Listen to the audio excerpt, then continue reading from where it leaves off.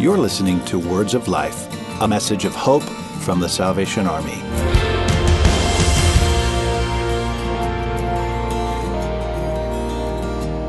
Circumstances often dictate their own narrative. And we start to buy into that narrative that Satan might even be persuading us. And we start to believe things that aren't really true. Things like, so I said something to somebody or I made a decision and now they're mad at me and they won't ever speak to me again, or things like that, when that may or may not even be true. They might have forgotten about it the next day. So false narratives are those narratives that we just think, everything is overwhelming and will never get any better. We see that in our prophets, and especially today we're going to be referring to Elijah and the circumstance that he found himself in. So he definitely had a false narrative going on with him. Yeah, it's really weird because Elijah, if you remember, he's on top of Mount Carmel and he's having the contest with the prophets of Baal, and God, shows up in a huge way. And you would think at this point that Elijah is, hey, this, God is great and everything's going right. But immediately after that, in 1 Kings 19, if you were looking in verse 3, it says Elijah was afraid and ran for his life.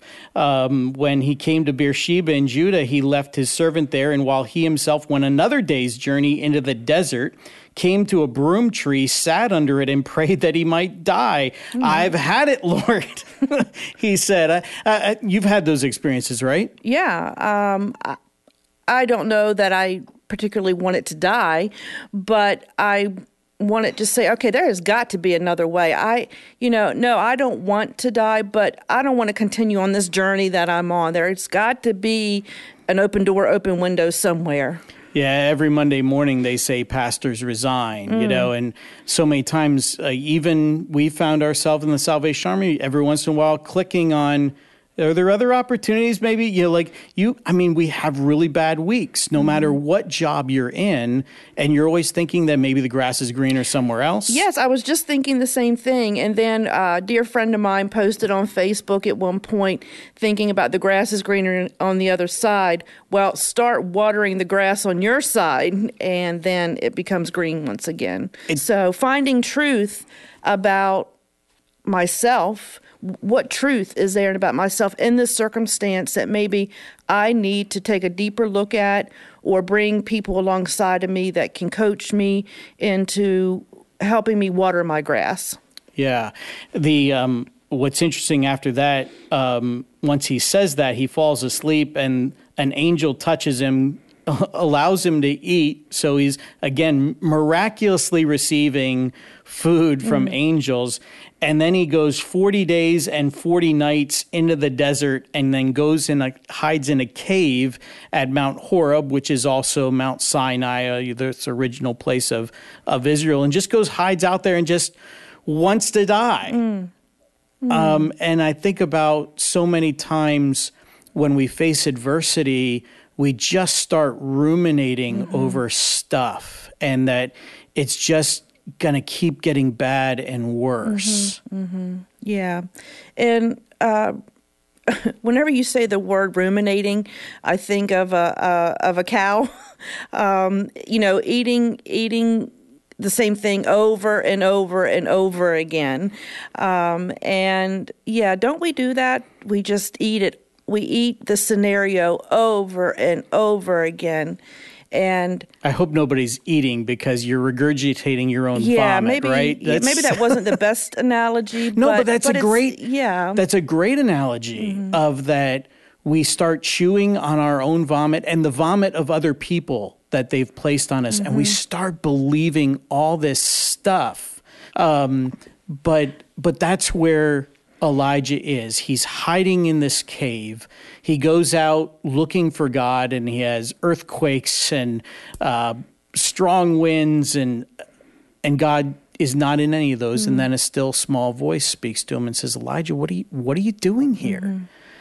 Well, I'm thinking about all the stuff that's bad, and Jezebel's out to get me, and, my church board doesn't like me, and my It's boss a safe place problem. for him. Yes. It's a very safe place for him. Like getting out of bed sometimes, or I'm just going to call into work today just because I feel terrible. A mental health day. Right. You know. But sometimes that's not the place to be. Right. I felt terrible this morning. Mm-hmm. You knew that. Yeah. And as we talked in the car here, I was reminded about that if somebody can learn from the stuff that I go through, and you tell me I ruminate all the time, why are you still worried about that? If somebody can get help from that, then it makes me feel better getting up in the morning and being able to deliver that news. It doesn't mean that it goes away, but we kind of face it in a different way. And interestingly, what the Lord says to Elijah is, go back the way you came. Go back to where you were. I'm not moving you. I'm not taking you away from the circumstances. I want you to go back to where you were. He says, anoint Hazael, the king of Aram, anoint Jehu, the king of Israel, and anoint Elisha, who's actually going to succeed you as prophet, because there's 7,000 in all of Israel who've not bowed down to Baal. And this is where the whole thing about false narrative, right, is that we believe we're the only one. In fact, that's what Elijah says. I'm the only one left who's actually serving you. And so many times, like when we as leaders might even make a decision and we feel like the whole congregation must be mad at us, or we make a decision at work and maybe all of our coworkers are mad at us. Usually it's the vocal 0.5% that may be mad at you. But people understand. And there's other people who were actually just waiting for you to stand up and say that, and are actually more respectful for you now because you made that difficult decision.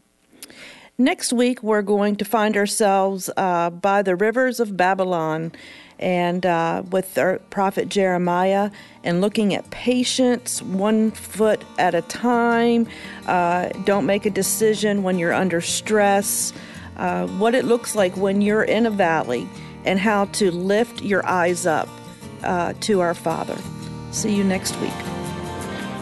Thanks for listening. To hear this week's full episode of Wonderful Words of Life, subscribe to the show on iTunes or visit SalvationArmySoundcast.org.